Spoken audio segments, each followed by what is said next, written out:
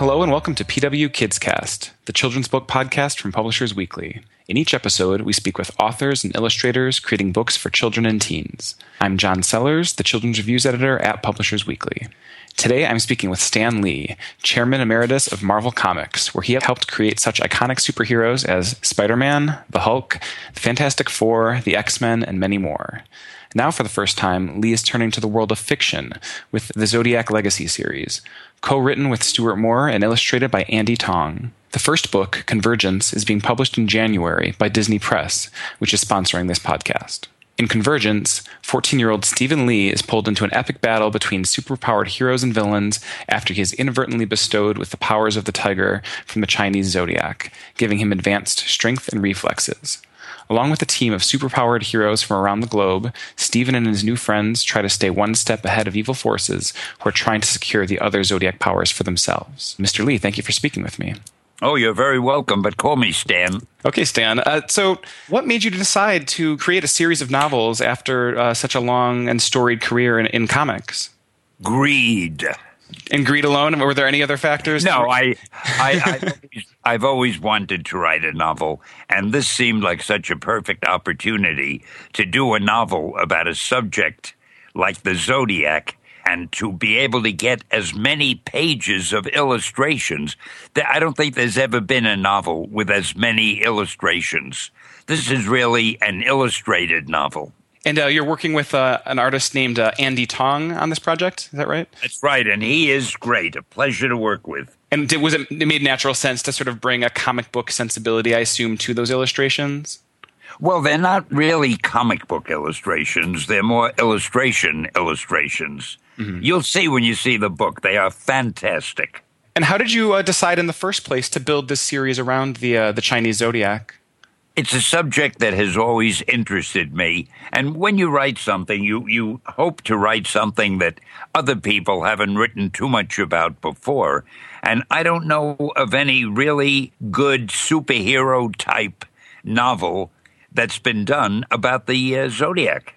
And how about the character of Stephen as a lead character for the series? How did he sort of come together in your mind?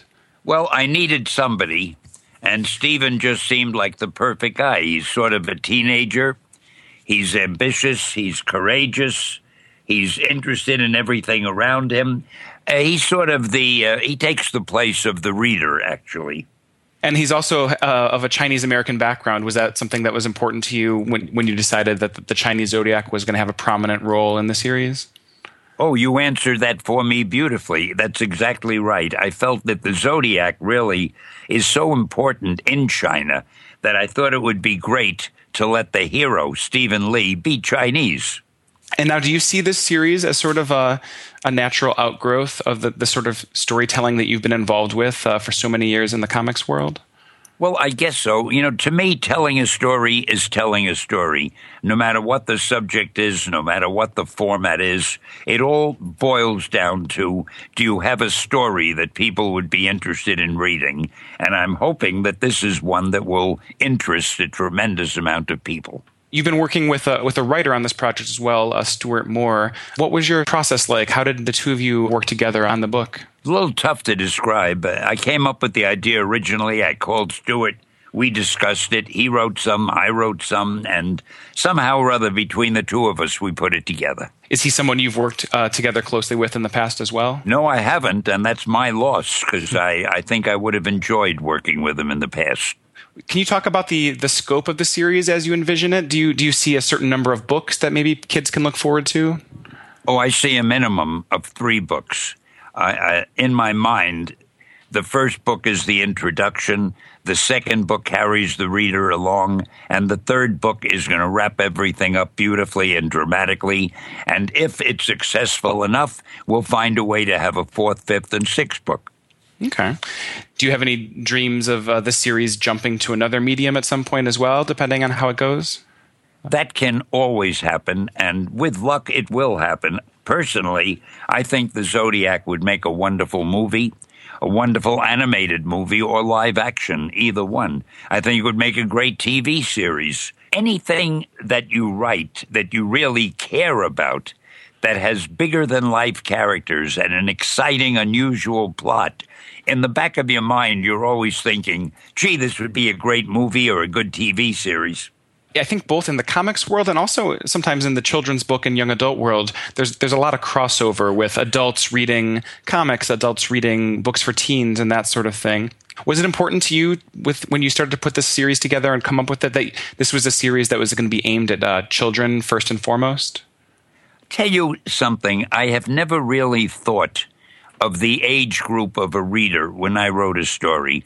Even when I was writing comics, I tried to write the kind of comics that were exciting enough and colorful enough that a youngster would love them. And I tried to write them with as much care and as much literary quality as an older reader would care about. And to me, anything that you write, if you succeed, it should be good for people of any age. You try to make it simple enough for the young reader, but you try to make it well written enough for the older reader.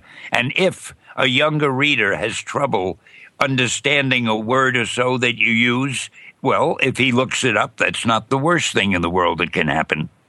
And now, this series is not going to be out there for, a couple months yet. Are you planning to get out there and sort of meet with readers once things get underway? Well, I'm sure I'll do more interviews. I'll probably do some book signings when the book is out. And I'll be talking about it a lot because I'm really very excited about it. I'm thrilled with the project. I think it's turning out great. And I hope it does as well as I feel it deserves to do. Speaking of sort of getting out there in events and that sort of thing, I know that I believe the third annual Stan Lee's Kamikaze convention took place recently. How was the convention?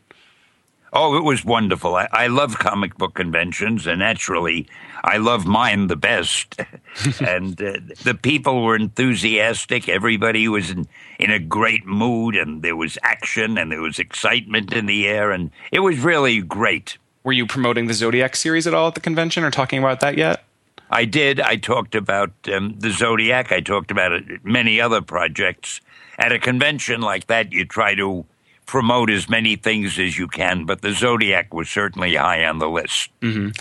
What's your impression of the way these types of conventions have blown up in the past years and sort of began to encompass more than just comics, but all sorts of entertainment kind of smashed together? Oh, you've said that so perfectly. They're no longer just comic cons. They're really entertainment mediums. They involve movies and television and comic books and music and just about anything that people are interested in entertainment-wise. And I think it's a wonderful thing because entertainment is so important to people. And here's a place where they can all get together and just revel in whatever form of entertainment means the most to them. And you see, I assume, a lot of really dedicated, diehard passion for a lot of the projects you've been involved with over the years. What's it like to see that characters that you were involved with from years and decades past still mean so much to these people attending these shows? Well, I'd like to tell you, but it's really an indescribable feeling. When I see people who are still interested in the Fantastic Four, which was the first superhero team I created, and still care about Spider-Man, which I originally did, I think, in 1962 or so. I mean, I can't even express how impressed I am and how grateful I am. Now, you mentioned talking about some, different projects as well and promoting that. What are some of the other projects that are keeping you busy these days and that you're working on? Well, I wish I had a list because I have a lousy memory, but here at POW Entertainment, we're working on a number of movies. One of the ones that comes to mind features a Chinese star. It's called The Annihilator, and it's a movie for the whole world, not just for China, but for fun we thought we'd get a Chinese star, and we're doing it in conjunction with a Chinese company. I think it's going to be very big. We're working on a number of other movies. We have a television series that's going to open up in England pretty soon, and I assume it'll come to the States very soon. We're working on a live-action project called The Scroll. I can't tell you more about that, but it's like a glorified super stage show in which the audience is really part of the adventure. We're as busy as can be at POW Entertainment, and that's just the way I like it. Excellent. After being so intimately involved with Marvel for so long, what has it been like to witness its growth to where it is today, where, thinking recently, a movie like Guardians of the Galaxy, which wasn't even maybe one of the best known teams out there, ends up as the, top grossing film in the US this year? Well, I think what's happened is Marvel has become so popular that the best and most creative people in the world want to work there and do work there.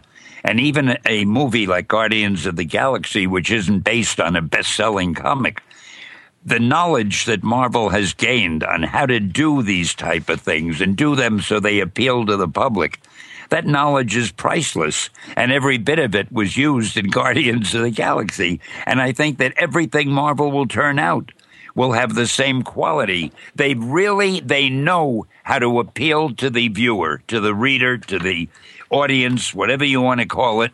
And they're willing to spend the time and the effort to get the best possible people to work on their projects. More power to them.